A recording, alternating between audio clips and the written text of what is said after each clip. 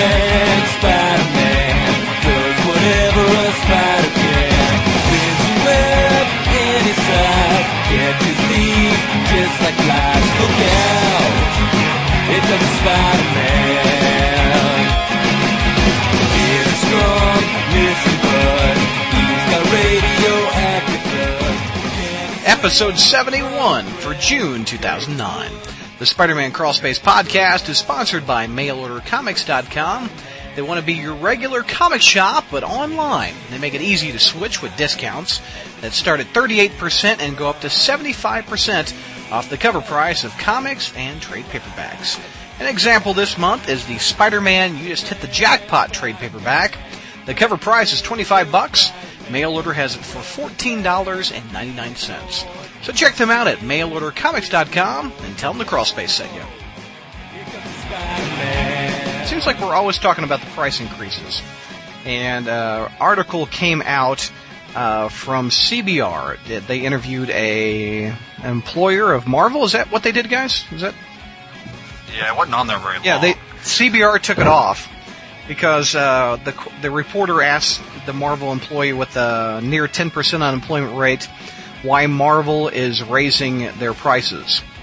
And the Marvel employee says he admitted that the price hikes are part of an ongoing process of testing the profit potential of the publishing division. He said that demand is inelastic, and he believes enough fans will pay higher prices without pushback. What do you guys think? JR, you've been in this business a long time. You 50-cent comics, is that what you started off with? Well, let me put my teeth back in. I remember 50-cent comics. I remember 20-cent. Oh, well, there you go. But as the great Don Barzini said, we will of course pay him for such services. After all, we are not communist. It's capital. I mean, Marvel. I mean, this is America. Yeah. Marvel is entitled to make as much money as it can, exactly, with the product that it provides. And I mean, I will give this guy credit. He told the truth. He didn't do such mealy mouth thing as, well, we have rising costs and the Russians are buying up all the paper and driving up the cost, and Bendis needs some new hair plugs, so we got to pay him more. I mean basically what he's saying is what we all know that Marvel believes. Yes. We're all geeks who are addicted to this hobby like an opiate, yes, and therefore will buy whatever the price will be. They're basically admitting that. And that's the American way. But the thing is, what I think we should do, instead of griping about the fact that this guy was honest, is just not buy the goddamn things. I mean, frankly, if it wasn't for this podcast and the fact that I enjoy it so much, I probably would have gotten out of the comic book buying business 6 months ago. I mean, but basically I'm doing it to stay on the podcast, and because I know if I leave, Brad will replace me before I even write the resignation message. And my ego won't be able to take such rejection. So that's why I stay. But, well, it just so happens Stan Lee is going to replace JR next month. I once put my hand on a girl's shoulder. What was that? Was it Stan Lee? Yeah. Wow. Paying $4 for go ahead, Jerry. Sorry. Paying $4 for a comic is offensive, and I must confess I did it with New Dark Avengers #5 because I couldn't pass up the cover of Norman in a suit and the Goblin mask looking all tortured, and it is a good story. But basically, I won't buy a $3.99 comic. Yeah. And folks, Marvel has admitted we're geeks who will buy anything. Don't buy them. Don't gripe about the prices. Just don't buy them. I would agree with you on the fact that we're very much addicted, just like smokers will pay what the cigarette costs are. And let's talk to a smoker on the line, Kevin. Kevin, I mean, if you want comics and cigarettes, a lot of similarities, don't you think? Yeah. If you want to make that analogy, thanks to the new taxes, my cost for a carton just went up from $28 to $40. Yeah. Just on taxes. Thank you very much. So, the difference is I'm still smoking. And, He's still reading Spider-Man too, by God. I'm still reading Spider-Man. I'm glad they're not doing every issue at $3.99 a pop. I will buy it when, they do a larger issue and it's $3.99. But things like, I stopped following the Marvel Universe after Secret Invasion. I had been for years following all the big titles, the Bendis Avengers titles and all that stuff, trying to follow this larger story of the Marvel Universe that went from, New Avengers Breakout to House of M to Civil War to Secret Invasion. And what I found out at the end of that was it's never going anywhere. It finally dawned on me that, following all this doesn't mean crap, because it's just going to change again in another year. And then they raised the prices on, New Avengers is now $3.99, Dark Avengers is $3.99, and all that stuff. You're not getting any added content, so I'm not buying that anymore. I haven't bought one issue of Dark Avengers, and I don't intend to. I've dropped New Avengers after having bought it since number 1. I think it can be done differently, though. The thing that DC is doing, and they're actually getting my money when they're raising their prices to $3.99, is they are taking some of their books, and they're adding about, I think, 8 extra pages in the back of it. They're doing what's called a co-feature. They're doing the regular book, and in the back of it, a character that just hasn't been able to sustain their own book, or they want to test out or something, and it's always a character that relates to that book, is getting their own story in the back called a co-feature. And only those titles are the ones that have gone up to $3.99, with the exception of a few events. So you'd like it? That I can get on. You'd like a jackpot backup? Hell no. Mr. Negative backup? Hell, I don't think there's anything they could do with Brand New Day. What would be a good Spider-Man backup for $3.99? What would you pay to read? Morbius the Living Vampire. I knew that was coming. You asked, dude. Yeah. You Ben asked. Reilly. Ben Reilly would be a good backup. Ben Reilly, I would absolutely pay for. Simon Parker, the Black Spider, I would pay for that. Mm-hmm. Would you pay for a pornographic Aunt May geriatric sex backup? No, I couldn't be paid to read that. Haley would pay $5.99 for that.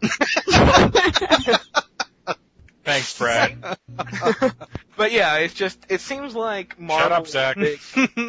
Marvel's the big gouger here. You've got DC putting added content, and then IDW and Boom have been doing $3.99 for a while because they're indie companies. And I don't know if it's true, but the perception is they need the money more to keep afloat. They only put out a couple of books a month. Yeah. But They also have rising.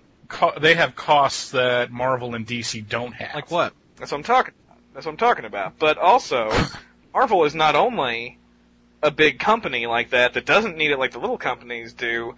They are pricing their $3.99 books not at ones that need the money more. They're pricing the ones that sell the most at $3.99. Your top titles, Dark Avengers and New Avengers. It's not like they're charging you $3.99 for a Howard the Duck comic that only sells 10,000 copies. They're charging you for the one that sells 100,000 copies.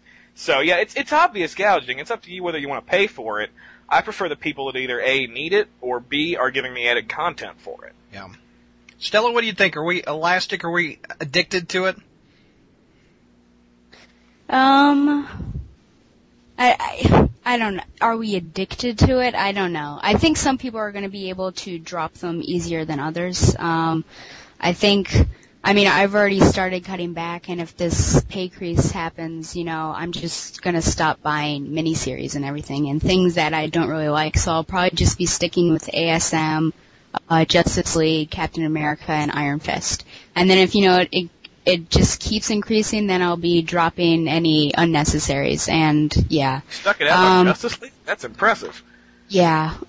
So, I don't know. I just hate paying that amount of money, I guess, but if you get so much enjoyment out of it, but. Well, you get the nicotine high, and you get the Spider-Man high. There's not much difference, is there? Kevin? Yes, there is. For instance, I'm getting my nicotine buzz right this moment. And Spider-Man you only get about, 10 to 15 minutes of, and you're either getting something good or something shit. With a cigarette, I pretty much know what I'm getting, and I can smoke it whenever the hell I want to, and smoking it over and over again, not the same cigarette, but different cigarettes, same experience over and over again, it's still good. If I read the same comic over and over again, I'm going to get friggin' sick of it. Well, I think the problem there is, the secondhand ink and the cancer you get from that would really, is really something someone needs to look into. Yeah, but your brain Marvel- could also melt if you read too much of Brand New Day, so it's a trade-off. True that. Marvel's going to do what Marvel's going to do. There's nothing that anybody can say outside of what JR suggested of people just dropping books en masse. And you know what the sad thing is that that's not going to hurt Marvel as much as it's going to hurt the comic shops. Yeah. And that's the sad thing is that, the comic shops are taking the brunt of this too. They're the ones that have to pay the added cost, per issue. The comic shop I go to in particular just dropped buying any of the unnecessary Dark Reign miniseries. They're just not going to carry it. You have to order it. And you won't have it on the shelf. So someone coming in who may have heard about it won't be able to buy it. I mean, it's not greed because, like JR said, this is America. Charge what you want. The free market economy will even things out in the end. But don't sit there and lie to us, and don't say that we have added costs. The talent costs a certain amount, whatever. It's just I've dropped a bunch of books too. Good Lord, a lot of books just because I can't pay the $2.99 price tag at this point. Yeah. So there are going to be your hardcore Marvel zombies that are going to stick in there and buy whatever they produce. But I think a lot of what they're going to lose is a lot of new readers. So Dark Reign Elektra and Dark Reign Zodiac's not on your local comic shop, right? Not really at all. Yeah. Zach, what do you think, buddy? Are we addicted to it? Yeah. I'm sorry. I was just doing my Coke just a second ago. He just rolled up Amazing Spider-Man and smoked it. Well, I mean, it is an addiction. I agree. But I agree. It's very much so. I mean, you've commonly referred to it as your monthly dose of crack. It is. So, my monthly dose of Marvel is what it is. Yeah, really. And I tell you right now, one of the things, and we are seeing a decline in sales, in direct market sales on Amazing Spider-Man. I guarantee you, if it went up to $3.99, if ASM went up $3.99, and you're required to pay $4 a pop for the story each month, you'll see people leaving in droves too. I mean, it's different when you're only paying it once with like the Dark Avengers and New Avengers, but when you're paying for it 3 times, I think that's overkill. And there was no better evidence of this than 52 when weren't they charging $1.50 per issue for that? They were charging $2.50. The $2.50. regular cover price was $2.99. They lowered it by 50 cents. Okay, it was $2.50. Still, I mean that's a $50 savings, and look, if you were using mail order comics, then you get that 38% discount on top of that. So, it really to me is going to be it'll be a game changer if they decide to do it full line. I don't mind them doing it on certain books. I understand why they're doing it on these high selling books. They want to maximize the profit, but they do it on ISM. It's going to be tough for any casual reader to get. Yeah. Going from $9 to it's like getting an extra. It's like paying for an extra issue. It's like and if that happens, then what happens to ASM Family? Is it going to go up to from $3.99 to $4.99 or? It already is $4.99, isn't it? Yeah. I think yeah, so. It's $4.99, but it's a lot of freaking pages. Yeah, and then you go to $5.99 then. Yeah, don't get me started on Jackpot this last month, but I haven't read it. Is it good? Is Spider-Girl enough? I haven't read the last 2 issues with that. Spider-Girl's actually good. That was a redeeming quality. The Amazing Spider-Man man was made of ass. The Jackpot thing. That's what I'm J. like, Jonah what? Sr. said. Oh God. That one doesn't have any ass left. It's all wow. onto the floor. Okay, please. Gravity. Yeah, gravity, baby, gravity. But Zach does bring up a good point with the analogy to Steve Weiker's previous work with the weekly DC titles. Because 52, when that was $2.50 and it was 4 issues a month, that was selling like friggin' hotcakes. They were ordering a bunch of copies at my comic shop and they couldn't keep it on the shelf. And then Countdown came out, and it went up to $2.99. It was also a flaming piece of shit. Yeah, I was about to say, Kevin, I don't think that had anything to do with the price. Price But tag. even that one, even before people found out it was a flaming piece of shit, sales weren't as good on the first couple of issues even, and then people left. But then you get to Trinity, also $2.99, and you have the team of Kurt Busiek and Mark Bagley. I don't know anybody that's even tried one issue of that damn thing. I know I didn't. So I have every single one. And did it suck? I'll tell you when I read 26 through 52, because I haven't. That I pretty was much just says it right there. buying it. You were not really chomping at the bit for it, evidently. All right. No. Well, we're going to save recommendations for the end of the show, but we're going to tackle message board questions now. And we first one up, going to California, Music Fighter has an Alex Ross avatar of the original Human Torch, I think. Is that who that is? And he says he's got a question for Kevin and Stella. And we're starting off the questions with the DC question. I know you guys want Barbara Gordon to return as Batgirl, but how is this different from Spider fans who wanted the marriage gone, essentially reversing the status quo simply because they prefer it? Stella, you tackle that one first. Well, Kevin actually, he went into great detail about this on the message board, so I think instead of probably repeating things, it's probably best to look at that. And I think we've really beaten to death why we like her. And yeah, if you wanna see really what we think, I particularly had a long debate with our poster Bertoni Beetle on that very subject in the comics form. I think it's called the official Dick and Babs thread. Just look through there; it's pages and pages. Or on the internet, we'd take up a half an hour. On the internet, you could sadly get confused on the Dick and Babs thread. Bailey is our resident DC expert too. What do you think of that? I think it's a very good analogy because. Well, damn, now we got to go into the debate if you're going to start debating. Okay. I was thinking how to start. Barbara Gordon was more interesting in a wheelchair as Oracle than she ever was as Batgirl, and I can prove that.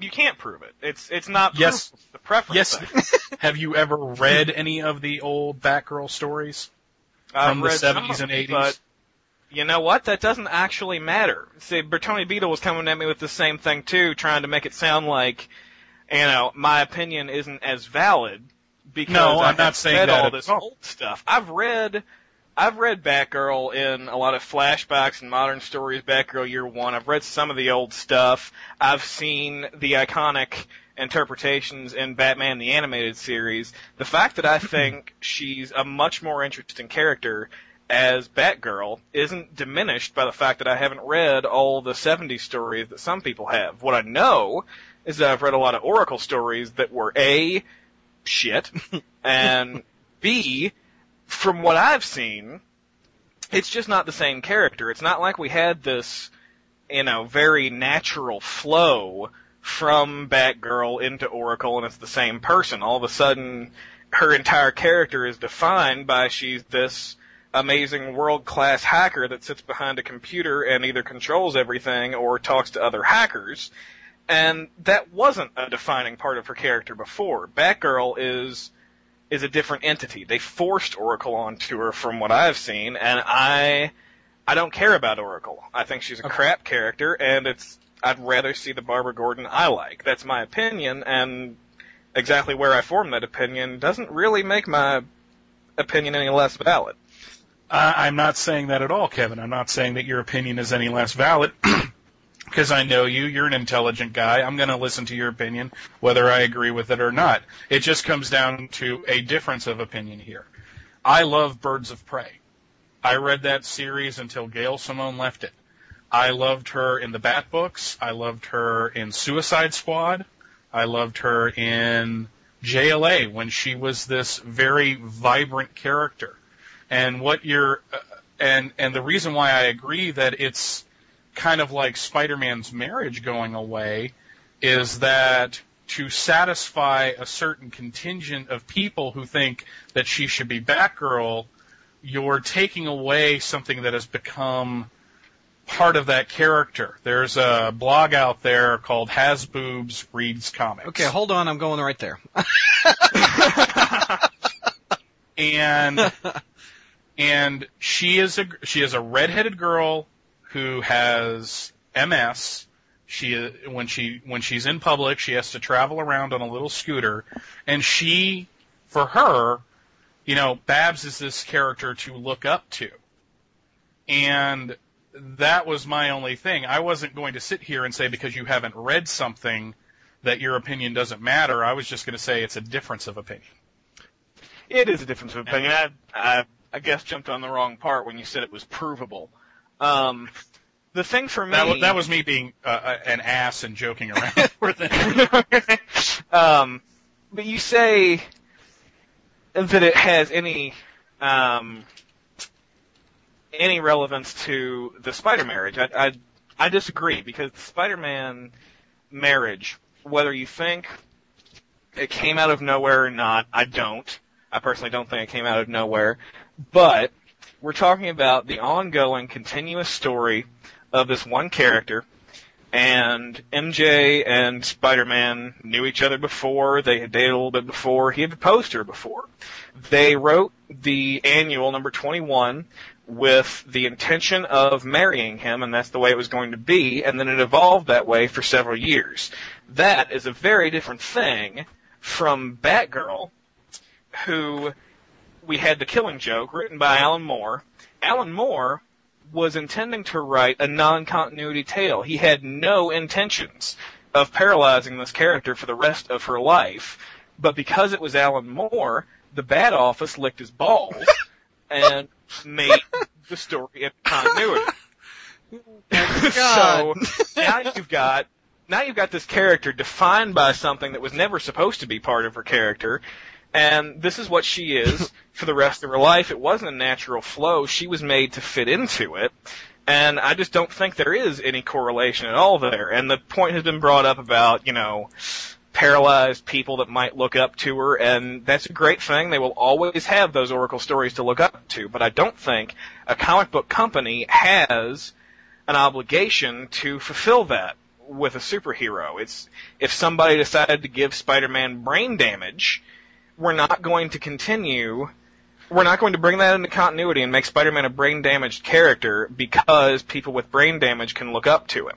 It just doesn't make any sense to me. That is not one of the obligations of a comic book writer. The obligation is to tell an interesting story, and I think Barbara Gordon out there as Batgirl, as a superhero, is a much more interesting story than anything I've ever read with her sitting behind this computer. I see the same thing over and over again. Bat Books, JLA, the god-awful Oracle miniseries. And that's pretty much my whole point. All right, Zach, real quick, what's your thought? We got to move on. If we spend that much time on one question. This is why I was just going to refer people to Red originally. Go ahead, Zach. Sorry. What do you got? Real quick, you talked about brain damage. We already reached that quota. If you'll refer back to Spectacular Spider-Man Volume 2, Issue 14, Kevin's least favorite Morbius story ever, we did actually have a character with cerebral palsy. So I guess we've already hit that little point right there. Not giving Spider-Man brain damage, but having a character with brain damage. Music Fighter. Not my point, though. You know what I'm talking about. Yeah, I know. Music Fighter, thank you for a hot one right off the top. So his second question is, what's our favorite Spider-Man related action figure and why? Mine is the Migu or Mego Migu Spider-Man. Oh, gosh. Zach, what's your favorite? I bet you it's Ben Reilly. I got two. The Spider-Man Classics Scarlet Spider, and which I'm both looking at them both right now, and the Ben Reilly original 5.5. No, he loves the 12-inch. Loves the 12-inch. Oh yeah, I forgot about the 10-inch, not 12-inch Scarlet Spider, and the Ben Reilly, the very first one that they came out with in the 90s, back when they were still short. Stella, what's your favorite? The black suited spider from the animated series, where you can pull that little piece out of his chest and he crawls up his little web. Yep. JR, you got a favorite? I tend to like the. I had to think about it. I've got so many of them, but they're locked away in a closet. I right now off the top of my head, I'd have to say the cloth Spider-Man and Green Goblin figures from the first motion picture, which have removable mask and the likenesses of Tobey Maguire and William Dafoe. The problem with the Green Goblin one is that it won't stand on its own unless you prop it up against the wall, because it's his jetpack on his back is so darn heavy it topples the character. But I'm kind of partial to the action figures with cloth costumes and that you can take their mask Michael, off. do you own any Spider-Man action figures? I know you get a lot of DC Select or whatever. Are those that what they're called, DC Select? DC Direct. That's it. I do have a couple that I own. My favorites that I don't have, that I would like to have, were the two Secret Wars Oh, yeah. Spider-Man figures, just because I remember those when I was a kid, and it was the first time I really saw the black suited Spider-Man, and frankly, I love that costume. So Yeah. that would be it. And there's a great one that just came out. I just picked it up yesterday from the Superhero Squad. It's a 2-pack where he's got web pits. You don't often see the web pits, but he's in a 2-pack with Tigra. So feel free to pick that one up. That's a good one too. Kevin, you don't collect action figures, if I remember correctly. I haven't collected them since I was a kid, but I always loved the one from the 90s animated series of Morbius that his face switches back and forth between vampire and human. Yeah, I've seen that one. Steve J. Rogers from New York. He says, with Amazing 600 upon us, what has been some of your favorite and least favorite of the century milestone issues in all of Spider-Man's titles? I don't think he can top 100, where he grew the extra arms. That was classic. Spectacular number 200 was great. He didn't say it was just amazing. Oh, yeah, that's true. I'd say Spectacular number 200. 300 is one of my favorites of all time, too, with Venom. I'd say Amazing 400. Yeah? Yeah. Just take it on its own. It was just a really nice story. Stella, you got a favorite milestone issue? I think I would have seconded 300. Yeah. And JR, you've been around for all of them, right? Yes, I have, Brad. Thanks for asking. My personal favorite is Amazing number 200, where after all these years, Spider-Man confronts the burglar again. I tend to like that one. Yeah.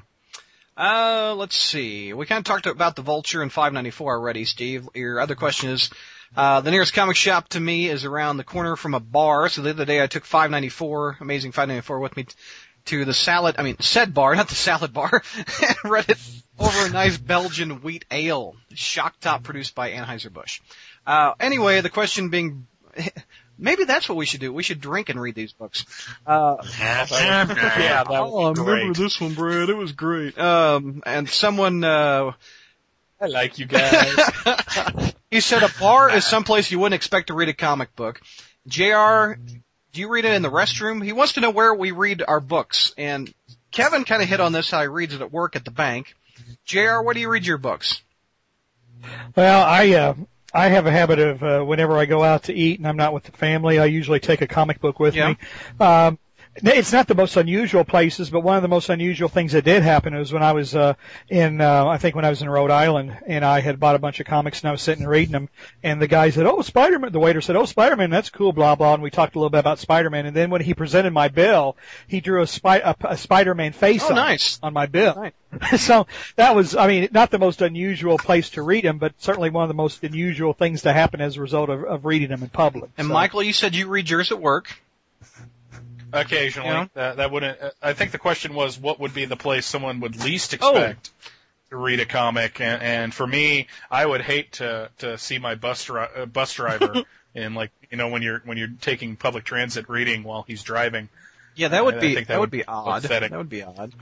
Yeah, well, what would happen would be with the guy that was texting on the rail. Yeah, exactly. The Amtrak train, derails it because he's too busy texting his girlfriend.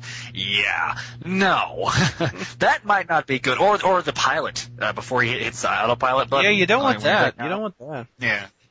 How about a sewer man? He reads it and throws it in there. Well, that's just more of a direct way of reading on the can. Yeah, well, that's true. You wipe and then flush. Yeah, there you go. Don O'Mark. I think, just real quick, I think probably JJ Sr. probably reads it right before the climax. Oh, sweet Jesus. Good Lord. Yelling, "Call me Ben, call me Ben." Say my name. Don O'Mark from Nashville, Tennessee. To Zach and Kevin, what were your reactions and opinions to the last page of 592? We didn't have you guys on last month, so you have Aunt May's in bed. What do you think, Kevin and Zach?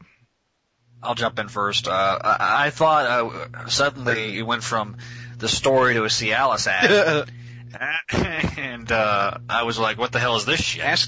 Ask your night nurse if you're healthy enough to have sex. That worked, Brad. That thank worked. I was disgusted. Doctor, I'm getting a little strange. You know what I'm saying?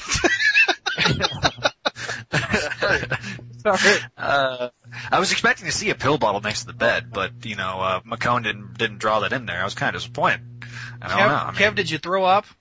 Well, since I haven't got my books yet, my first exposure to that panel was as the message board banner, and dear God, I logged in at work and said, "What the?" It was not a good reaction. To the gang, why does everyone shit on the skin deep arc of JMS's run? It's not one of my all-time favorites or anything, but I honestly don't think it's the worst story ever. What's the big deal? It's because it is shit.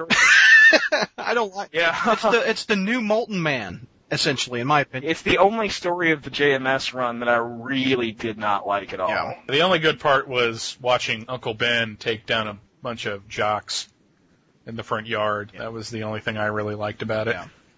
Yeah. What's your opinion on Peter's stalwart stance against killing, and did you like it being tackled as a moral conflict when Spidey fought both Moreland and Shatra? He'd have to kill Shakira.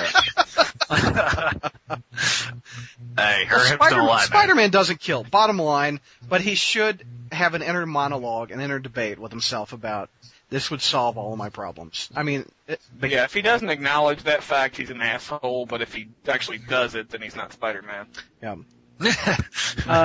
Okay. Donald Mark, would anyone want to see Flash Thompson get his legs back? Kevin and Stella. No, I'm just kidding. No. Yeah, Stella, you don't want his legs back, do you? No, it But he really would make is. such I would a good say, Batgirl. yeah. I was gonna say that really does correlate to Batgirl. I would say. No, it doesn't. JR, you and I have been with Flash for a long time. Should he regain his legs? I'm sorry. Well, I mean, short of them actually giving him a prosthesis, which really exists now, I've always been of the opinion that in comic books, it's okay for superheroes and supervillains to come back from the dead or to grow new limbs or something like that, but I don't think it's okay for real people to do so. And so, unless it's a medically available technology right now, I would say no. Bertone, Beetle, Newport Richie, Florida. He calls this one Battle for the Webs. Peter Parker is Spider-Man, but hypothetically, what if you will, Peter had to stay off the drawing board for a while and we need a new Spider-Man. Who should his interesting replacement be? He also says pretend Ben is off the drawing. Yeah, no Scarlet Spiders. We've already been there. Sorry. What?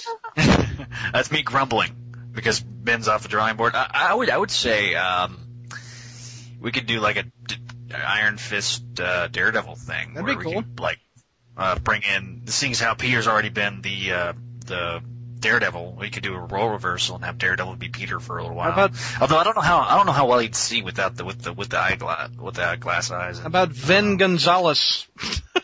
How about not and say we did? Oh wait, we already did. I'm sorry.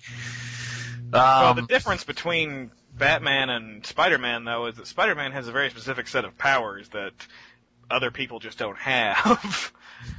Yeah.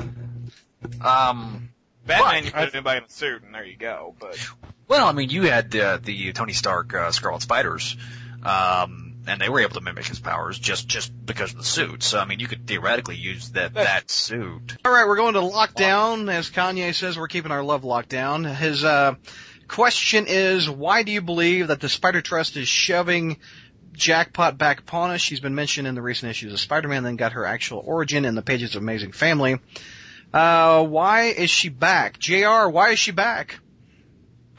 Well, that's because Marvel will never let a character die. I mean, it always seems to want to resurrect characters because it thinks it may be able to use them or merchandise them or market them at some point, and they just never want to let it go.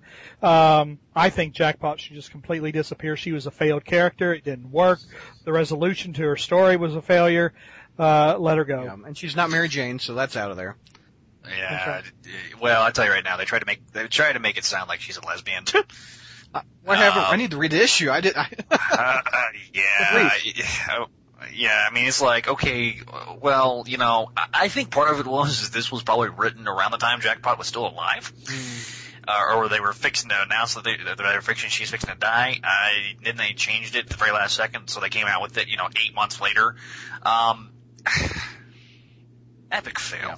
I mean, I would do like what Lockdown said. I would have he would have Jackpot disappear in a cloak's cape, show up in the 2099 universe, where Punisher 2099 throws her at Doom 2099, who then vaporizes her. Oh. So that would completely settle that notion. Stella, are you happy Lockdown? Are you happy Lockdown and Jackpot are back? Plead the fifth on the first one. The second one, oh, snap! Let me see here. Oh, okay. Well, no, I didn't like her in the first place. I mean, sure, when they were teasing it as if it were MJ, yeah, that would have been fine. But I think the reason they're bringing it back is it seems like they had a lot invested in her. I mean, they did really shove it upon us this past year, and then there was kind of this anticlimactic reveal. But I think they just want people to like her, and if, I don't know, maybe they're trying to make her like a Batwoman and make her a lesbian. Are there any lesbians in the Marvel Universe, I question? We maybe got, Michelle. Black Cat who likes chicks. That's about it. She's bisexual, though. I mean, that's different. And that's only Night in Nurse? Spider-Man. Night Nurse? No, she likes Doctor Strange. Yeah. Michael, I don't know your opinion on Jackpot. I think it was the worst kind of tease you can have, where it just doesn't lead anywhere. I didn't like it when she was introduced. I didn't like any of her appearances, and bringing her back, it doesn't make any sense. Wow, we really screwed this up. Let's see how we could fuck it up even more. Doubt. Woo! Somebody yell his F-bomb. That's not Yeah, me. his first show nonetheless. His other question is, how do you feel about the various Marvel titles returning to their original numbering, such as Cap 600, Daredevil 500, Spider-Man 600, blah, blah, blah? I love it. I think they should keep the original numbering around. I think it's Marvel wanting to have their cake and eat it too. They want to launch a title with a new number one to get the new number one sales, but let's go back to our roots. Yeah. And we'll make Incredible Hulk back to 600. It's not something to really hate. I just think it's really crappy on their part. Well, an example of them having their cake and eating it too is Captain America 50, and then the next month, Captain America 600. It's just it's just an excuse to put another issue out and charge you $4 or $5 for it. So, personally, I think it's a good thing to renumber these things, but only if they've earned it. I think it's kind of a bunch of bull when they do it with something like Thor, and they're just combining all the mini titles he's appeared in over the years and calling it Thor number 600. I mean, there's never been 600 comics titled Thor. It's never happened. And I read on the internet even that even if you do add all those together, it's like they're still about 13 short for where they should be.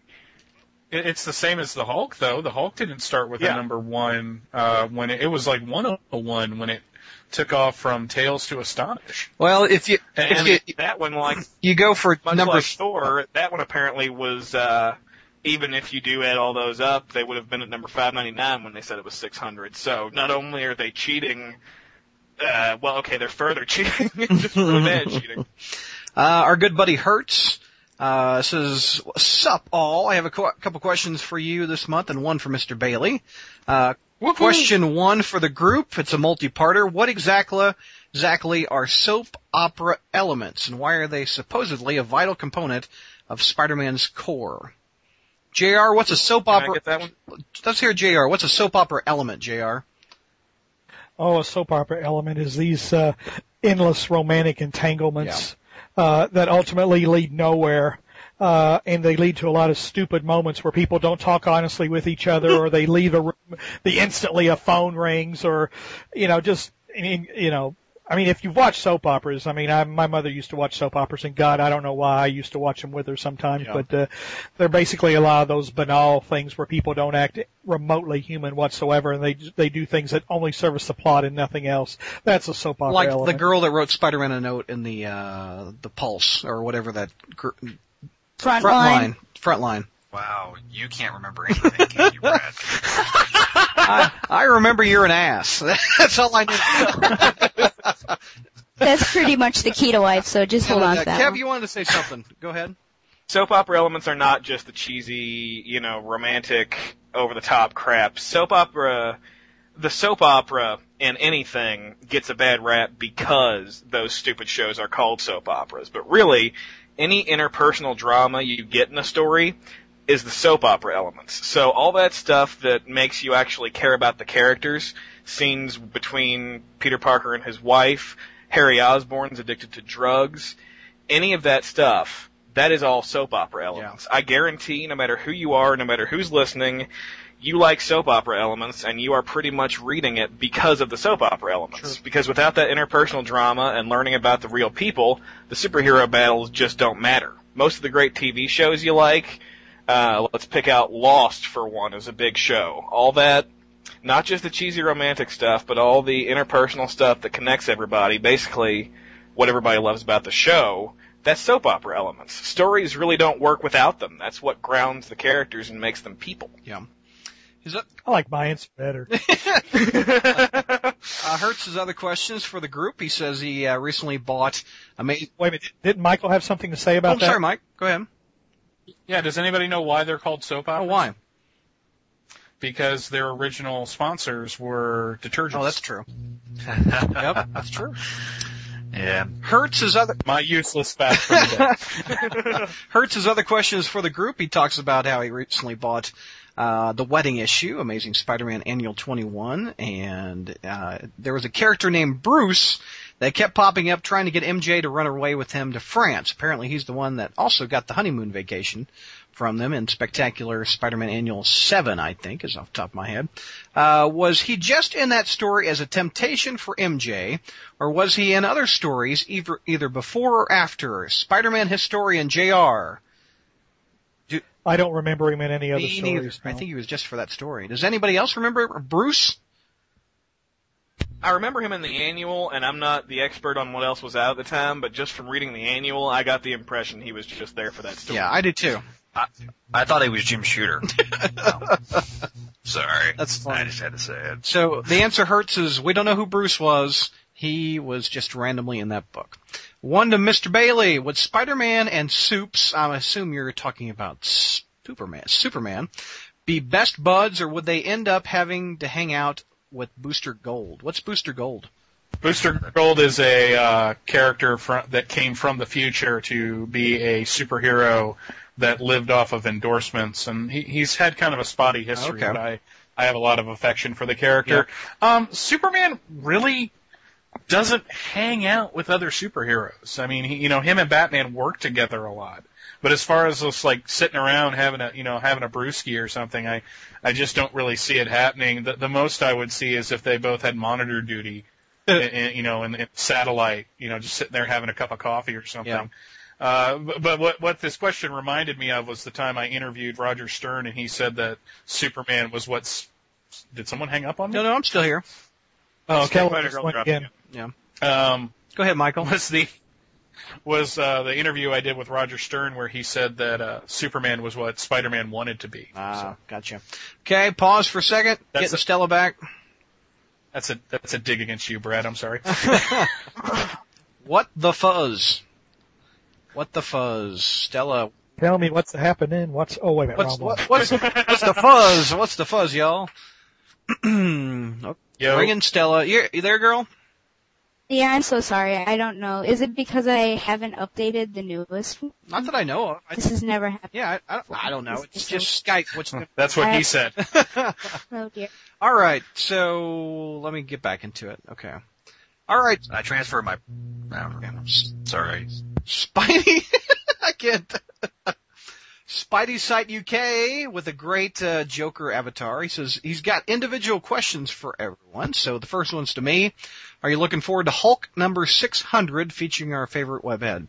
Yes, I am. I read Hulk 12 last night, and evidently the numbering goes to Hulk 12 and then 600. But no, I'm looking forward to it. Hopefully they figure out who the hell this Red Hulk is. Michael, you're the other Hulk expert on this. Who do you think Red Hulk is? I think it's Glenn Talbot. I do too. That's exactly who, when the last panel, when he says how the Green Hulk broke his heart, I thought of Betty, and I thought, that's gotta be Talbot. That was exactly my thoughts. But. I thought Talbot was dead. Oh, he got better, didn't he? Oh, yeah, like that. Yeah, Norman Osborn was dead too. Yeah, no, right back at you, JR. Hulk, sad. Kevin and Michael, have you watched all of Smallville season 8? If you did, what are your thoughts? Michael, you want to take that first, or shall I?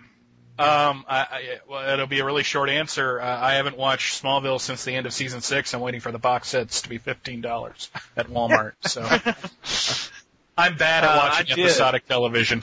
So I watch a lot of freaking episodic television, and I did watch all of Smallville season 8, and there were some big ups and some big downs. Overall, it was a pretty good season. Their version of Doomsday was very interesting with Davis Bloom, and I'm interested in where they're going with the end of it. I'll try to spoil anything for Michael if he eventually watches it, but I know everything that happens. Okay, well, my one worry with what they introduced was it sounded like they're about to do the new Krypton story, and it would be a really bad idea to do a story that's still currently running in the comics in Smallville, especially when I didn't like that story. But, I don't know, apparently the guy that played Davis might be back to play Zod next year, so that would be interesting. I have been watching Smallville, and I don't want to, I can't spoil it for Kevin if I say anything, won't I? Or Mike. What? I just said I've watched the whole thing. Michael is the one if I say anything else. And I know everything that happens, so okay. Go ahead. I'm a Marvel guy, and I like Smallville, and I liked the Doomsday story. I imagine it varies a lot different from the comics. It does. Yeah. But Doomsday from the comics is not something you would want to put in Smallville. And right. One thing that I thought was interesting, Michael, correct me if I'm wrong on this, because I'm not an expert on that period of Superman history. Didn't Doomsday come from, like, the middle of the planet? Wasn't he imprisoned in the middle of either our planet or another one? Yeah, well, he's Kryptonian. He was created on Krypton. They launched him into space, and he was buried deep underground for centuries until he clawed his way out during the start of the Doomsday Saga. So that's what I thought was interesting, was they did this whole, obviously they've changed the way it begins, but they did the whole Doomsday thing the way they ended it. Doomsday was split off from Davis, and Doomsday was put in the middle of, he was put straight into the center of the earth, so they can still do the later Doomsday story, and they've just kind of changed the origins of it. So I thought that was an interesting dovetail. They also cleaned up all the differences between this Jimmy Olsen and the comic book Jimmy Olsen. Very interesting. Which was gay. Yeah, that was the cheat I didn't really care for. That would be the biggest cop-out of the year. I thought it was going to be Chloe the entire time. What, they were going to get rid of Chloe? Oh, what was it, Chloe? Yeah, that they were going to kill her off, and I was like emotionally preparing myself for this, but then it We didn't. can't kill Chloe. No, She's the best part of the show. the amount of money and stuff that they threw at Allison Mack to sign her contract, they're not getting rid of her. Yeah, and you know what's funny? They've tried so hard to get, and Michael knows better than I will, but they've tried to get Chloe in the books so long, for so long, and it's just never worked. I don't know why. I mean, it would be Does it work, Michael? Is the Chloe comic book it's good? Well, they announced about a year and a half ago that she was finally coming to the comics, that she was going to be a younger cousin of Lois Lane, and I think it really boils down to oddly enough, a rights issue. That somehow the way Chloe was created and the rights of the the TV end of Warner Brothers owning her, they can't use her in the comics for some reason, unless it's a direct adaptation. From what I understood, I have to interject. I just asked JR in the chat window if you read Smallville or watch it. He goes, "Hell no!" I love that. JR, is there a reason you don't watch Smallville? Yeah, it's Dawson's Creek Superman. For Christ's sake. Yeah, that's actually what I called it when it first came on, was Smallville Creek. I agree. Yeah, I mean, what the hell is the point of watching a Superman show and he never becomes Superman, you know? And plus it's got all those soap opera elements, you know? Good one, JR. That's a good one. Spidey Site UK's other questions for Kevin. I heard you had a plan for a Daredevil story. If you have any previews or teasers, what do you think, Kevin? Well, I still have, tiny hope that it might see print someday, so I don't want to just tell you the story, but it's just kind of probably a 6-issue story that examines the relationship between Daredevil and Elektra post-resurrection in a way that I haven't really seen done. I thought it was where he gained his sight and he had to use his spider sense. No. Thanks for assuming I'm a crap writer.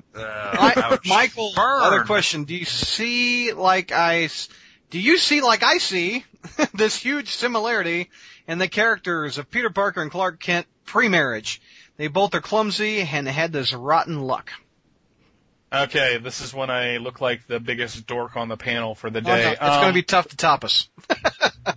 The Clark Kent that existed before he got married was not clumsy and did not have rotten luck.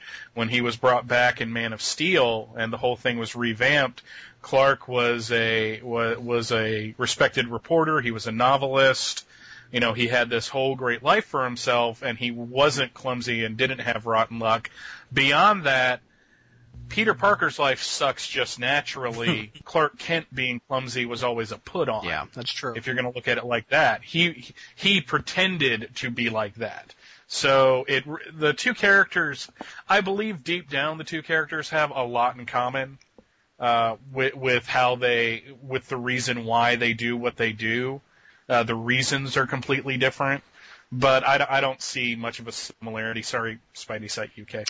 Let's see. JR, I'm reading a majority of these Dark Reign issues with the Thunderbolts and others. My question, who do you expect to bring Norman down? Harry Osborn. Ah, really? Why? Yes. Well, for one, because I honestly think that would be a better story, and this kind of goes back to what I said earlier about Peter becoming bland and Harry becoming a more interesting character. It simply is a more interesting story for Harry to take his own father down because of this like I said, they're father and son. They have a sort of twisted, tortured love for each other. But Harry knows the difference between right and wrong. Norman does not. Mm-hmm. Norman's version of right is whatever Norman wants. However, Harry knows better. And it would be a better story for Harry to take him down. And that's a shame because the hero of the story should be Spider-Man. Exactly. I mean, Spider-Man should take Norman Osborn down.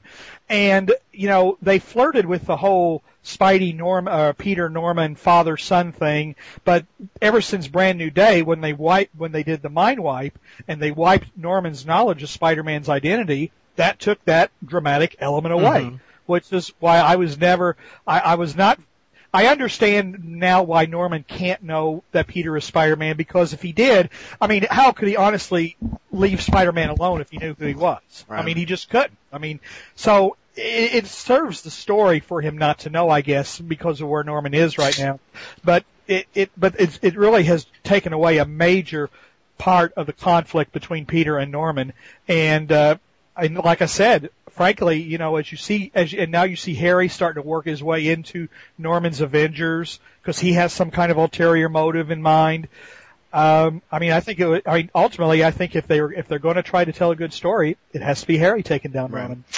For Stella, what game are you looking forward to playing more, Infamous or Prototype? And are you super excited for Uncharted 2? I think we know the answer to that last one. Hells yeah, I'm excited for that game. And I'll probably say Infamous just because I bought that, so I'll say that. Is that game cool? I've been thinking about it. It's kind of, the trailer looks very comic booky. It is, yeah. Somebody asked me down below, so I'll go more. Oh, okay. Got you. Zach, what would be your reaction if Ben Reilly came back in Amazing 600? I would be dancing in the streets and Lionel Richie style. Yeah. I would be trying to walk on the ceiling, dancing on the ceiling. No, I would probably send a text message out to Stella, Brad, Kevin, respectively.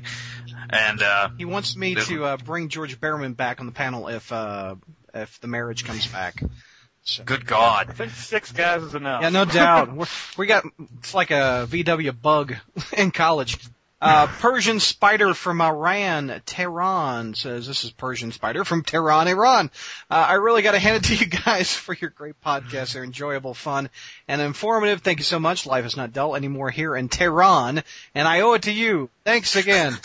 I'm making Iran more livable. There are some legendary comic book writers who have never written a Spider-Man comic in their brilliant careers, like Alan Moore, Grant Morrison, or Neil Gaiman. Does anyone want does any one of you want to see them write a Spider-Man comic?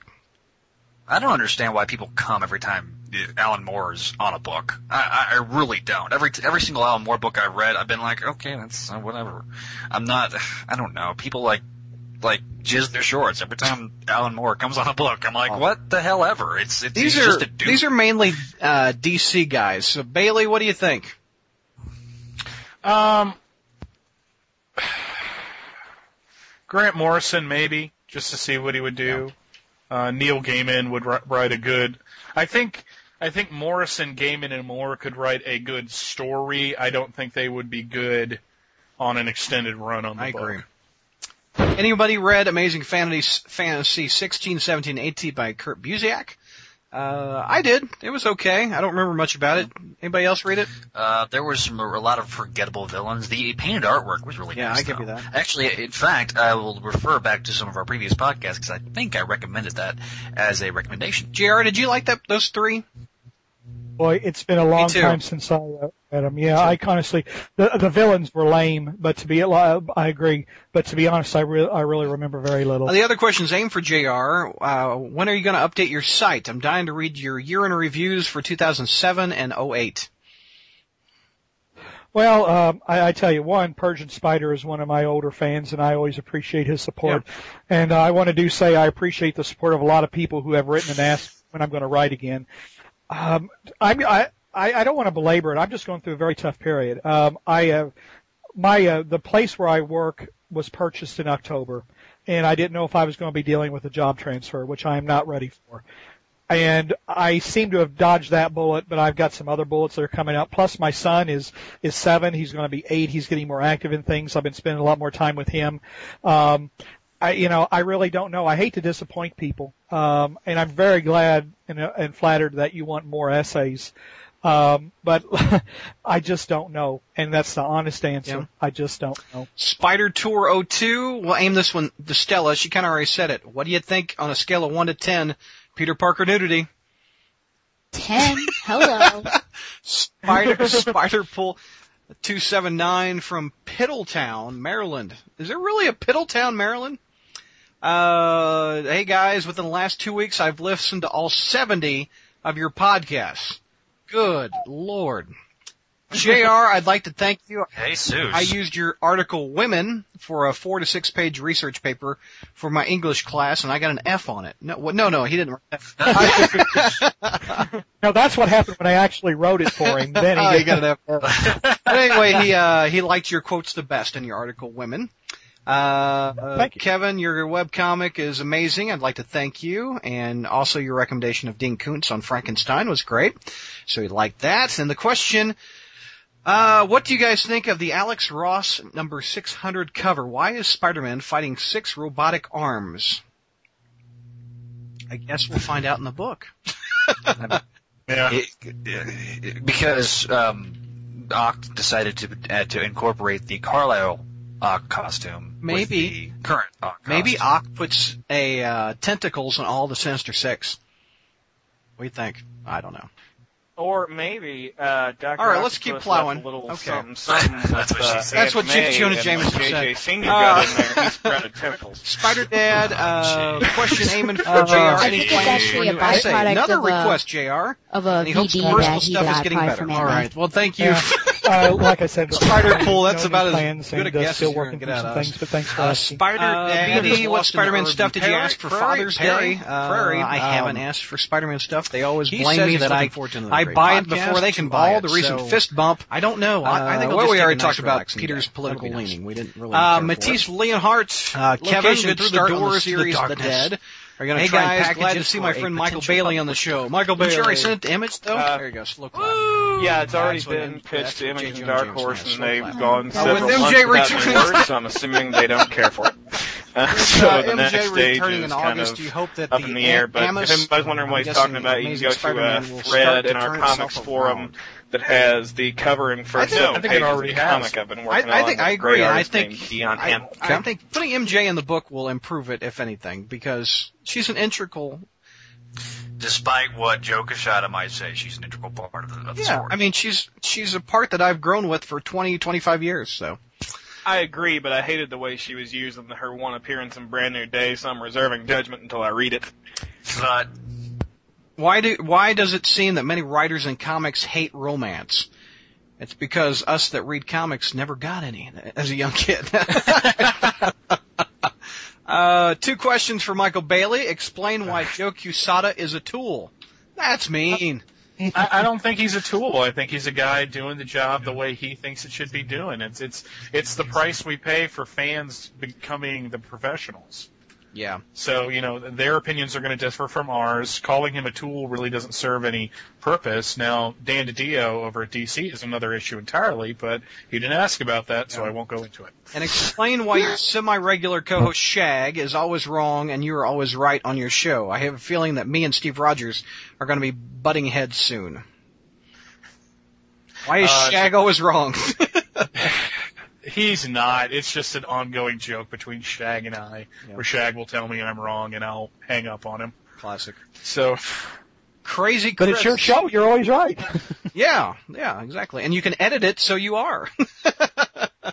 Crazy Chris, location, slouching toward Spider-Ham. wow. Brad, what do you think of John Byrne's run on West Coast Avengers?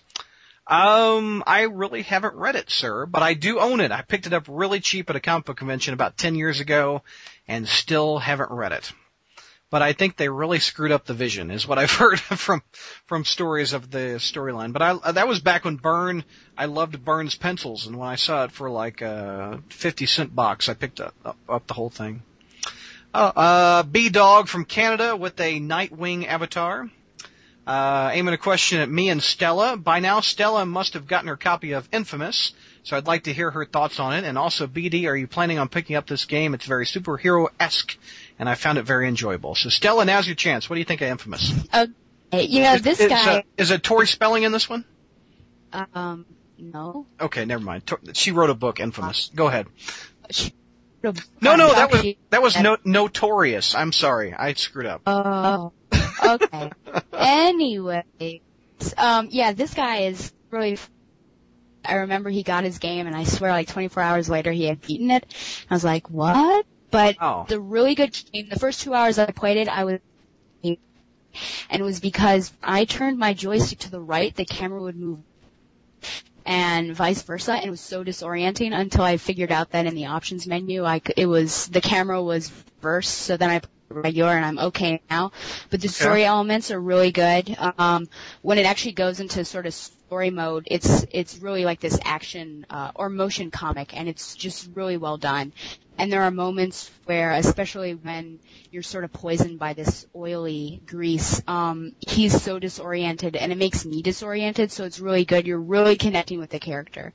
So I'm still in Neon City because I'm kind of the person who has to like find all the shards and everything before moving on, but I really recommend it. It's an awesome title, and it's playable multiple times because you can go good or bad, and so I recommend it. Sweet. Kevin, when did you make it to the big leagues? When you make it to the big leagues in comics and can't find a reliable colorist, will I get a job? Why do you think you wouldn't be the first choice? So you're hired, B-Dog. Zach, let's talk Clone Saga. What were your favorite moments? Name one. What's your all-time favorite moment? All-time favorite moment. Probably when Ben Reilly debuted as Spider-Man. That was probably my all-time favorite moment. When he made the costume and he swung out that first time, and Dan Jurgens wrote that fantastic Zero issue, which never made any sense to me why we had a Zero issue, but it was the 90s. Everybody smoking dope back then. It's okay. B-Dog also asked JR, can you pass the Oscorn? Get your own! Aiming at me, I usually come up with a Green Lantern question to mess with you, but I don't have one this month, so Kevin, take it away. Okay, ask me a Green Lantern question, Kevin, I guess. I don't know. Brad, which Green Lantern is your favorite? I like the green one. Michael Bailey, don't want to leave you out. What's your thoughts on ASM? Getting better. I've liked the last couple of stories. There's been very little that I have absolutely hated. I would have hated to have had to review the title when the Punisher story was going on and all that, because I probably would have had very little good to say about it. But it's heading into an interesting time. Unfortunately, like I kind of alluded to earlier, 596 sucked all the ass. Which one was that one?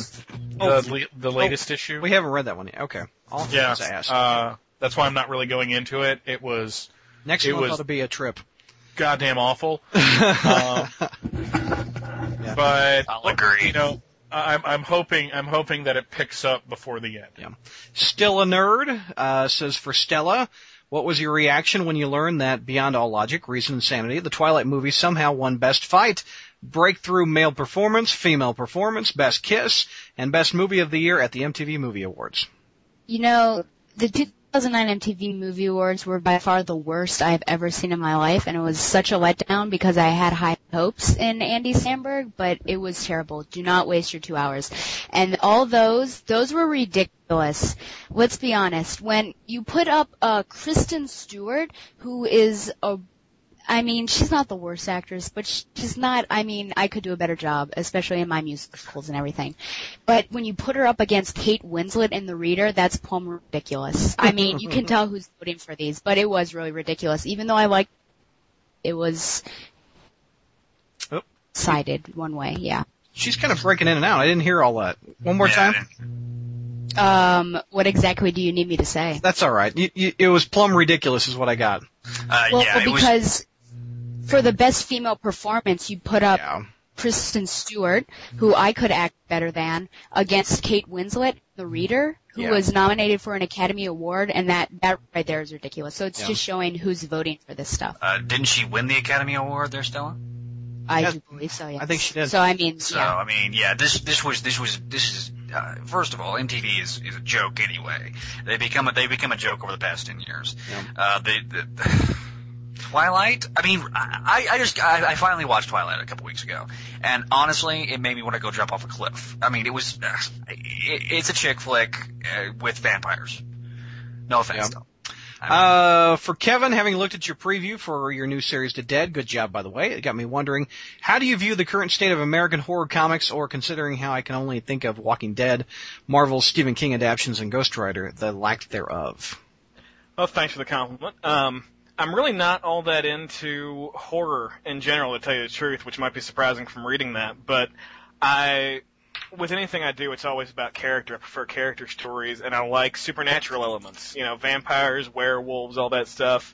Doesn't have to be necessarily just a horror thing, because horror, to me, exists to scare you. And I never liked horror movies, because if they're good, then they scare me, and that's not entertaining to me. And if they don't scare me, then they're crap. So what's the point? But, yeah, I like supernatural elements and things like, Morbius, the whole Midnight Suns, Blade, those are supernatural things. But you give me like a zombie movie, I really don't care. Yeah.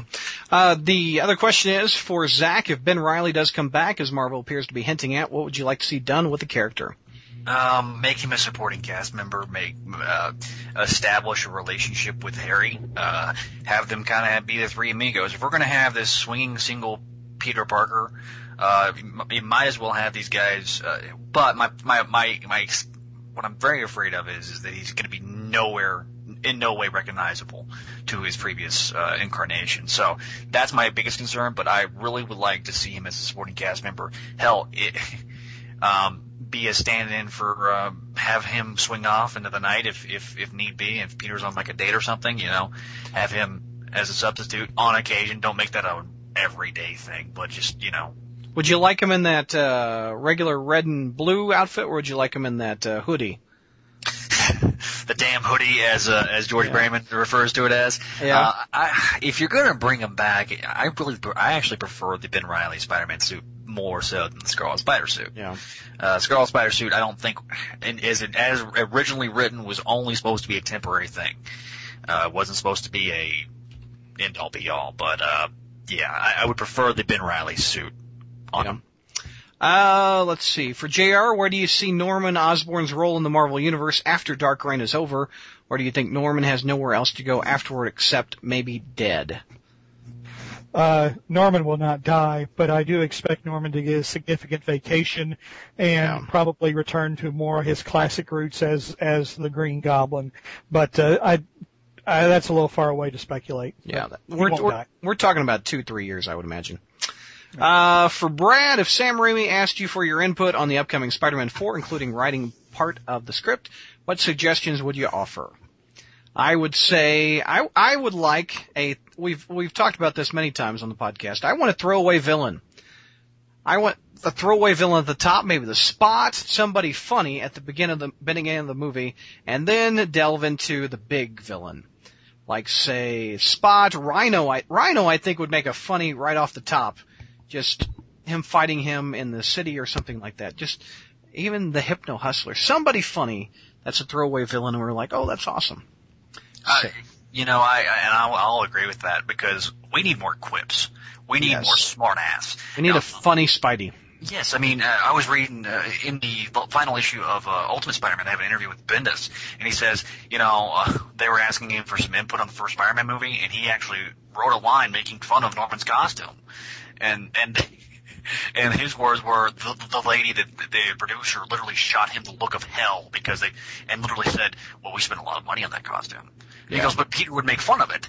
And that's the one thing that I miss so much about the Spider-Man, about Spider-Man. I mean, I was sitting there watching with my buddy the Spectacular Spider-Man cartoon, and he was kind of like, man, I'm laughing through some of the quips on the show. So for Mr. Bailey, in terms of characterization, which comic book character, you can limit it to Spider-Man comics if you want, is the most underrated, and which is the most overrated, sir?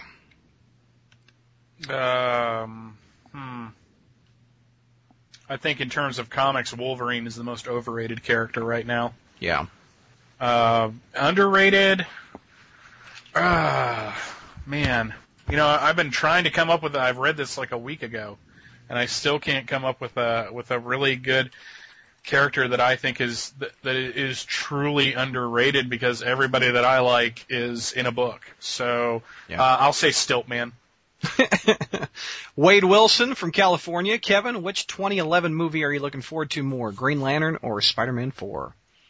That's a tough question because either of them could be handled really well or really badly. But I guess depending on the trailers I see and what villains are in Spider-Man 4, I'm definitely excited to see Green Lantern brought live action to the screen for the first time. That should be quite something if done right. Well, you've seen Spider-Man on screen 3 times already, so it's probably... Exactly. If they were, and since they said they're not going to have Morbius in Spider-Man 4, you can't go anywhere but down. BD, same question. Spider-Man 4, I'm looking forward to more. Stella, have you read Slaughterhouse 5? I'm reading it for school and just was wondering what you think about the book. I have not read that, but I think I'll probably, maybe I'll read that next because I just finished a war novel, and since Slaughterhouse 5 by Kurt Vonnegut is sort of an anti-war novel, I think I'll take your suggestion and I will read that, and so hopefully next month I'll be able to give you my thoughts. Shadow 116 from Milton, Florida, who has Kevin in his signature picture. There you go. Big hello to Michael Bailey and welcome to the cast. Stella, have you read any Sherlock Holmes by Sir Arthur Conan Doyle? If so, do you have a favorite? I don't have a favorite. I haven't read them, but when I was younger, I used to listen to them on tape. So they were very entertaining, even for a young child as myself. Are you a Tolkien fan from Lord of the Rings? Yeah, I've only seen the movies, though. I haven't jumped into the books. JR, why do you think our favorite goblin is such a captivating villain? Oh, that's a good question, which I probably don't have the time for. But in short, I think everybody likes a villain because villains do and say things that we think and would like to say but can't in good society. After all, who's the most popular character in Star Wars? It's the villain. It's Darth Vader. Darth, because he's the most tortured of all the characters. And I think with Norman is a tortured character. He's not just an evil character. He's certainly not anybody that you like or feel sorry for, but he's very tortured. Also, there's the thing, we know he's a monster. Society doesn't. They think he's great. But, like the serial killer that kind of prowls anonymously, we know that he's a monster, and therefore we kind of have that insight into him that other characters don't. So that's just quick off the top of my head. That was good. It'd be worth an article in itself, but we don't have time. Can you do a quick advertisement for Oscorn? Oh God. Okay, Okay, Peter and Harry are watching a movie on the couch of the Osborne mansion. Holding hands. Okay. No, not that. No. The bromance. Gee, Harry, this popcorn is lame. Don't you have anything better? Hi, boys. Oh, hi, Dad. Here, boys, stop eating that wussy popcorn and have some real popcorn. Some Oscorn. Munch, munch, munch, munch. Gee, Mr. Osborne, this is good, but why is the popcorn glowing green? Boom! That's Oscorn. It'll make you smarter, stronger, with some side effects like total insanity and giving you an erection that lasts for 4 hours. But hey, you'll be able to stride a goblin glider and fly through the city and look good and green. And most every kernel popped. Oscorn! Wow. That was awesome. That was awesome. As long as Harry Osborn doesn't do what Mickey Rourke did in the movie The Diner, everything will be fine. That was crazy. That was awesome, JR. Very good. For me, your dislike for DC is clear, but do you dislike Dark Horse or Image as well? Yes. My other question is your most prized possession your most prized Spidey related possession. Amazing Spider-Man #1. I've told many times I bought it for $50 from a broke college kid. Love that book. Kevin, are you a fan of urban legends or mythology? Don't really care much about urban legends. They usually sound dumb, but yeah, everybody likes mythology. I did a short revamp of an Avatar character called Pandora based on Greek mythology and did a lot of research on that. And hey, you can really get into that if you try. It's some interesting stuff. And if you had to write for a medium outside of comics, what would it be? It would definitely be novels. I've actually been working on novels, and that's, it's not tough to write a novel. There aren't all those format concerns. I'd love to write a movie, but screenplays, you have to buy a damn program to get the right format for it. Yeah. Zach, I know you like the Clone Saga, but are you a fan of the Jackal? Well, without the Jackal, there wouldn't be a Clone Saga, but I prefer the 90s Jackal over the goofy 70s Jackal, because he was kind of like, ooh. So. If you could cast anyone to play Ben Reilly in a Spider-Man-related medium, who would you pick? I'm going to say Brad Pitt, because, that's what they kind of try to make him look like with the whole blonde hair thing, so, yeah. Michael, what is the worst Superman adaptation? Or Zach, I'll say by the bell, sorry. Michael, what's the worst Superman adaptation to you? The 1975 ABC version of the musical. There's a Superman musical? In 1966, it was called It's a Bird, It's a Plane, It's Superman.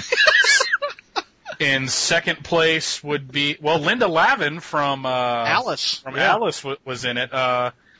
Second would be the third and fourth season to Lois and Clark. Wow. Worst Superman Returns? Yes, worse than Superman Returns. What is your favorite Superman story and why? A story arc called Exile, that came out in 1988. It was the first story that I read as a regular Superman reader that just had me hanging on the edge of my seat every issue. He exiles himself off into space, and it was the first and pretty much the last time that I read a comic and was like, well, is this how it's going to be? And because of that, I'll always remember it. Yeah. Jack Bauer asks Michael Bailey, are there any Superman story arcs you would like to see adapted into film? One of them is already being adapted in the Public Enemies movie that's coming out later this year. I would really like to see a storyline called Panic in the Sky, where Superman assembles a bunch of different heroes to take on Brainiac, who is about to invade the Earth. And it was just a really solid story. I liked it a lot. Let's see. Jack Bauer's other question is, have you played Infamous? Yes, Stella has. I haven't, but I'm kind of curious about it. I might pick it up, but $60, man. These games, Stella, they're so expensive. Yes, they are. Are any of the games that came out of E3 that you were looking forward to? There was one that I'm really looking forward to. It's called the new Super Mario Brothers Wii, where it's a side-scroller. It's 2D. It's kind of in the same vein as the original Super Mario Brothers, but you can have 4 people play on it at once. I think that looks awesome. And of course, Ultimate Alliance 2 looks great. Epic win. Anybody else? Any games you see that look cool from E3? Definitely Uncharted 2, Batman Arkham Asylum looks like a winner. God of War 3, there are all these like that are coming out rapid fire all next year. We're going to be broke. Jack Bauer's last question. Any thoughts on Terminator Salvation? It was ass on a stick. I hated it. I mean, it was real friggin' bad. And this is from a guy who loves all 3 Terminator movies and loves the Sarah Connor Chronicles. This one was ass. Anybody else see it? Oh.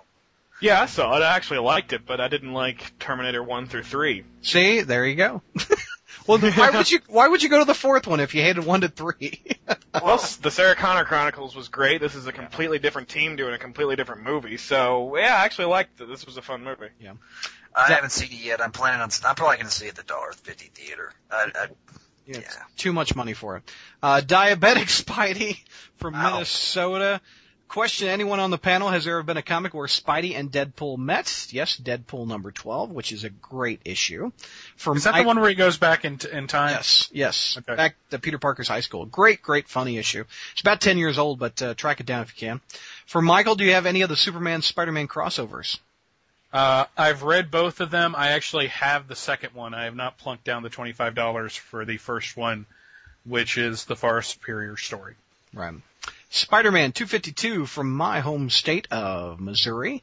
St. Louis, Missouri is where he's writing from. To the gang, Marvel explained how the mind wipe works based on his explanation to the FF. Peter knows about it and understands how it works. Did they ever explain how it got put into effect with the Mephisto deal? No, they haven't. And let's see. To Michael Bailey, when are you going to start talking about Spider-Man on Views from the Long Box? As soon as I can get my ass in gear and have Zach on, like I've been promising him over like a year and a half. Right. The deal was to go back to the back in the day, because when one of our call-in shows, Mike called in, and I said, you know what, when I get Spidey.com in, you're going to have me on. And Spidey.com's up, so we're just I'm patiently waiting. All right, that was the last one, and I apologize to Specchio. We're running a little bit out of time, and that, my sir, was a long question. So, you know what, I'm going to post it up on the board, and we can have people debate that one. It's about Joseph Campbell and the power of the myth, and that would take a full hour to explain that question. So we'll put it on the board. We can discuss it there. Let's do recommendations real quick. Oh, did somebody say something? Yeah, Brad, I just wanted to add something about a personal story about that first Superman Spider-Man crossover that Michael said he didn't get. I'm so old, I bought that damn thing off the stands at Buchanan Drugstore. And my mom about crapped in her drawers because I told her I had to have $2.50 to buy that. That's how long ago it was. So what would your mom think at $3.99 cover prices these days? Oh my God, she wouldn't even want to. But anyway, it's an irrelevant story, but one I thought I had to share. Yeah. So. Recommendations for the month. Let's wrap it up. We'll go with Kevin first. So you got to get out the door, Kevin. What do you recommend this month? I'm going to recommend a comic book and a TV show. All righty. Comic book is Mark Waid's new comic from his Boom Studios called Irredeemable. I hate you. Was that your recommendation too, Michael? Yeah, I will be looking for something else. Go ahead, Kevin. You'll probably say different things about it than I will anyway, but it's, Mark Waid on a superhero comic was definitely something that I wanted to see, so I picked it up, and it's been a very, very good read so far. There have definitely been a lot of comparisons to Watchmen. The difference for me is that I thought Watchmen was bloated, overwritten, self-indulgent, and had coloring that looked like a baby had diarrhea all over it. And Alan Moore is going to hunt you down. You know that, right? Was it inked by Bill son of a bitch? No. The art was fine. I just thought the coloring sucked. But, yeah, Irredeemable has actually been a very good book. It's only had 2 issues out, and they're doing a very nice thing when they start their second arc, which I believe will be issue 5. They're offering it for only $1, so that's 74 cents through mailordercomics.com. So if you want to jump on, give it a shot. They're helping you out. The TV show, I recently discovered when I was sick and needed something to watch, I got Veronica Mars on DVD. It was a show I'd always resisted because I had that stereotype impression of teen girl show, but that's the same stereotype impression I had of Buffy the Vampire Slayer before I saw it. I found out that Joss Whedon and Kevin Smith were both big fans of this show, so I figured I'd give it a shot, and it is the most addictive thing I've ever freaking seen. I watched the first season over the course of like a day and a half, and then similar things with the second and third seasons. It's if you like Buffy and that kind of a thing, I would definitely recommend it. Buffy and Angel and Firefly are pretty much my favorite shows, and this one shot up on that level immediately. It's got great ongoing mysteries for each season, but each episode has its own internal single episode mystery, and it's just a really, really good show. So anybody that's got that preconception about what it might be, I'd urge you to give it a shot. Kevin Smith and Joss Whedon even both had guest starring roles in the second season, so it's good fun. Nice. All right, Michael Bailey, what's your recommendations for the month? Did you find one to replace Infamous or whatever it was? No, I'll just add a few thoughts to it. I have a comic, a book, and a TV show. The comic is Irredeemable, obviously. Kevin described it perfectly. I'd like to add, this is a book of what happens when Superman has had enough of your shit. It is about a Superman type character who is now the world's greatest villain, and it's epically written, and it's got some fantastic artwork. The book, hopefully you can find it on eBay, or Amazon may have it in the used section. Last month you guys were talking about Spider-Man novels. I would like to recommend Ultimate Spider-Man, which was a short story collection that was published in 1995 that has a bunch of prose stories by different authors featuring Spider-Man. It has a really neat retelling of the origin by Peter David. And there's also a cool little story where he meets an older hero who hit the skids. I read that. I bought it right off the rack back in '95. I've read it a bunch of times. It's excellent. So good luck putting Ultimate Spider-Man in Amazon and finding it. Was it like $100 now on the Amazon Marketplace? Just because of Brian Michael Bendis' series. Oh, yeah, that's right. Okay. Got it. TV show is an old one, but I recently discovered it on USA NCIS. Mm-hmm. It's the Naval Crime Investigative Service. It is a fun show. It's got a great cast. It's got a bunch of really fun characters. It's something that you can really sink your teeth into. I know a lot of those investigative shows are a dime a dozen, but my wife and I we will watch it and rewatch it and rewatch it. Cool. All right. Stella, recommendations for this month. Okay, so Stella recommends literature. Last time you asked if, I read the books each time that I recommended them that month, and I said no the most of the time I had already read it. But this month I actually just finished a book. I had been going on it for a long time. It's called The Naked and the Dead by Norman Mailer. It takes place during World War II. It's about a reconnaissance platoon under General Cummings, and it both follows the action and what's going on in a particular island in Japan, and then focuses on particular characters as well. So I would recommend that. It took me a long time to read, but it was fulfilling in the end. One of the characters I wanted to die didn't, unfortunately, but Dang it. yeah, I know. He was a real bastard. And I would also like to recommend Burn Notice, which is on USA, and it actually has Bruce Campbell, even though he's not, I'm sorry, even though he's not the main character, but that's awesome always to hear his quirky comments. But it's about a spy who gets burned, and pretty much him taking on jobs to help people in order to get money, as well as trying to find the people that burned him. So it's a very good show.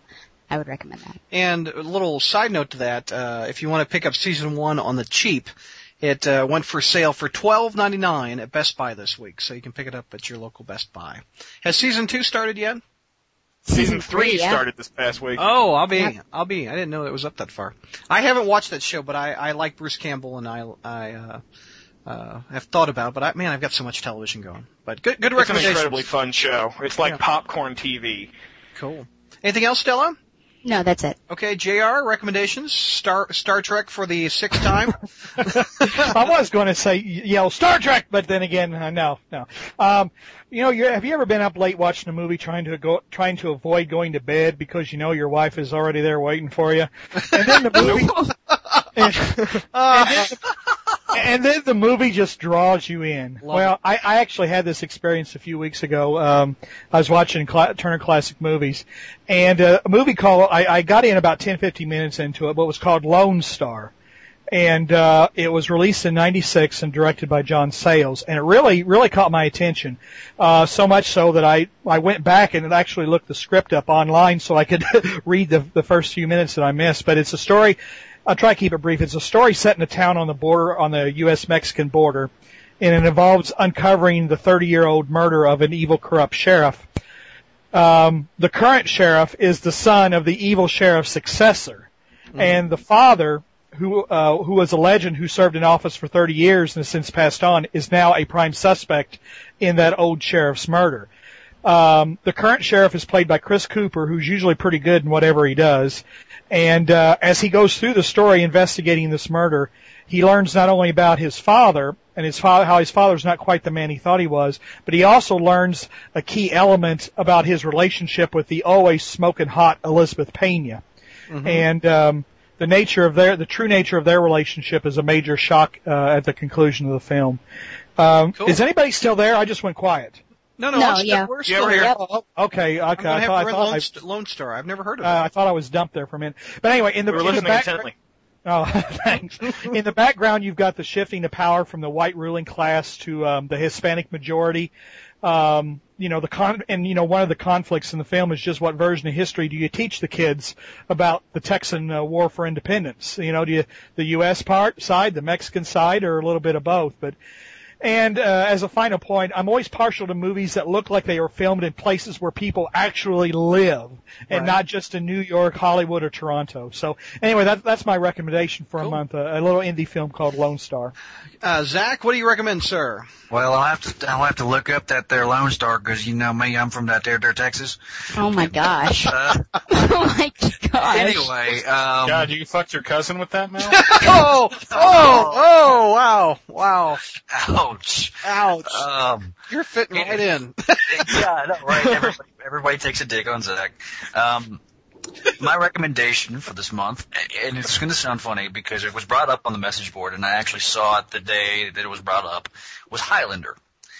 With the original movie Highlander. I used to actually watch the show when the TV show was on. I never saw the movies. I had heard there was movies before the ones that they did with Duncan MacLeod. And you know what? It was kind of corny because it's typical 80s movie, but you know what? It wasn't terrible. The villain was really kind of just goofy and bad to the point of goofiness. Yeah. And the other thing I'm going to recommend is I'm going to do a shameless plug here, Brad. The Crawl Spaces exclusive online web series, Crawl Space Avengers. If you've not read that, go ahead and read it on the message board. Pimpin' ain't easy, is it? No, it ain't. Issue 3 will be out probably by the time this podcast is out. So if you haven't read it, and it has JR and myself on the cover. Yes. There's Brad's running really fast on the variant cover. I just got that in earlier. I'll have to send it to you, Brad. No, I haven't. That's why I knew JR and I were on the cover. JR and Brad are characters, and Stella, and Michael Bailey's even a character too. So look at you. And who else is a character, Zach? I'm sorry, Kevin. I'm sorry. That's funny. One of my favorite characters to read actually is Kevin. So that's always fun. Also, I'm going to recommend Clone Saga Chronicles. I did fix it, even though nobody else read it, because nobody else could read it. I went up there and I actually was fixing it during this podcast again. So check that out. If you're still having technical issues, please PM me so I can fix it. Okay. My recommendations: 2 food products, a DVD box set, and 2 television shows. Why am I the only one that recommends food? I don't understand. Nobody. I want to endorse the ribeye steak from blah blah blah. Bacon cheese fries from Outback are awesome. Look, Haley's recommending food with me. I love it. Last month I recommended Spider-Man gummy bears. Oh, So God. this month I'm recommending them again because they've repackaged them. They used to be in a long horizontal box. Now they're in an upright box, and they've recolored the figures. The Sandman is no longer green; he's yellow, and he looks like he's standing on those little things that you used to get army men with. You know, the little surfboard things at the bottom? Oh, jeez, yeah. So anyway, Spider-Man gummy bears with the new variant repackaged gummies. So get that. Also, are you guys familiar with Brahms, the ice cream place? Have you guys had that? Yes, sir. Brahms. Pick up the new birthday cake ice cream. It's delicious. It's delicious. Anybody had birthday cake ice cream before? I don't know about No. you, but they've had it at my Brahms for like 3 years.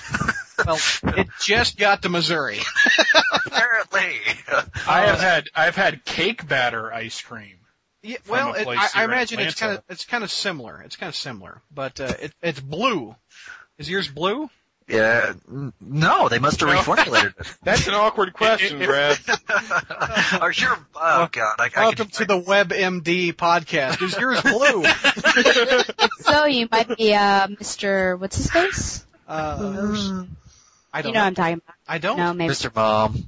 Dr. Midnight? No. Oh, from Watchmen. Dr. Watchmen. Yes, thank you. Dr. Manhattan. My other recommendation is a show that Kevin recommended a while back, and so did JR, I think. And on those two recommendations, I picked up House season 1. Oh, Halfway through it, love House. He's a great bastard, isn't he? I just love it. I dig the character. He's really cool. Hugh Laurie, awesome actor. Also, 2 TV show recommendations that are coming up. True Blood on HBO starts June 14th, so feel free to set your DVRs, etc. Kevin, you would love this show. Have you picked up the DVDs yet? Of True Blood? No, I wasn't really interested. I don't like Anna Paquin, honestly. Dude, you'd love it. She has the worst Southern accent ever. Oh, come on. Oh, dude. Yeah, I heard I enough of tell that you. in X-Men 1. I tell you right now, it's kind of funny. I was thinking about this the other day. I'm like, I was watching it, and I'm like, there's a lot of boobs in this show. Oh, yeah, it's not for the young podcast listeners. No, there is a. There's Granted, if you got through Michael Bailey's comment to Zach earlier. No. oh, But, yeah, it's very much R-rated. There's a lot of It's like Buffy with boobs. So, yeah, but it's a good show if you like vampires and you like blood and you like boobs. So I recommend boobs this month. The last recommendation is on June 27th, or June 22nd, which is a Monday. Set your DVRs for Disney XD Season 2 of Spectacular Spider-Man premieres, which, in my opinion, is one of the best Spider-Man animated series of all time. it beats the '90s series in my opinion already. I agree. It's just wonderful television, and I like it because it's in high def now. I didn't have a local WB in high def, but this is going to be in high def, so you can see Spider-Man and all of his freckles, or his mole on his cheek. Guacamole. Moly, moly, moly. Money. All right, any final comments before we hit stop? Negative. I've got to pee. Okay. We'll end on I gotta pee. And we'll wrap up our June show right about there. Now, coming up in July, we have Spider-Man writers Howard Mackey and Tom DeFalco on to talk about their new miniseries, Spider-Man: The Clone Saga. Now, it should be a fun show. I've talked to Tom many times. He's always great. And it'll be nice to have Howard on for the first time. I'm looking forward to it. And I'll be taking questions from the message board for these two gents. It will be posted in the Crawl Space 101 section. But before we go, I want to thank MailOrderComics.com for sponsoring us and helping us pay the bills. They have amazing discounts that really lower your monthly comic spending bill. For example, this month, the Essential Marvel Team Up Volume 3 is on sale. The cover price is $20. Mail order has it for $11.99, which is about 40% off the cover price. So check them out at MailOrderComics.com. Gang, have a great rest of the month, and we'll be back in a few weeks with our July show. And for the SpiderManCrawlspace.com, I'm Brad Douglas.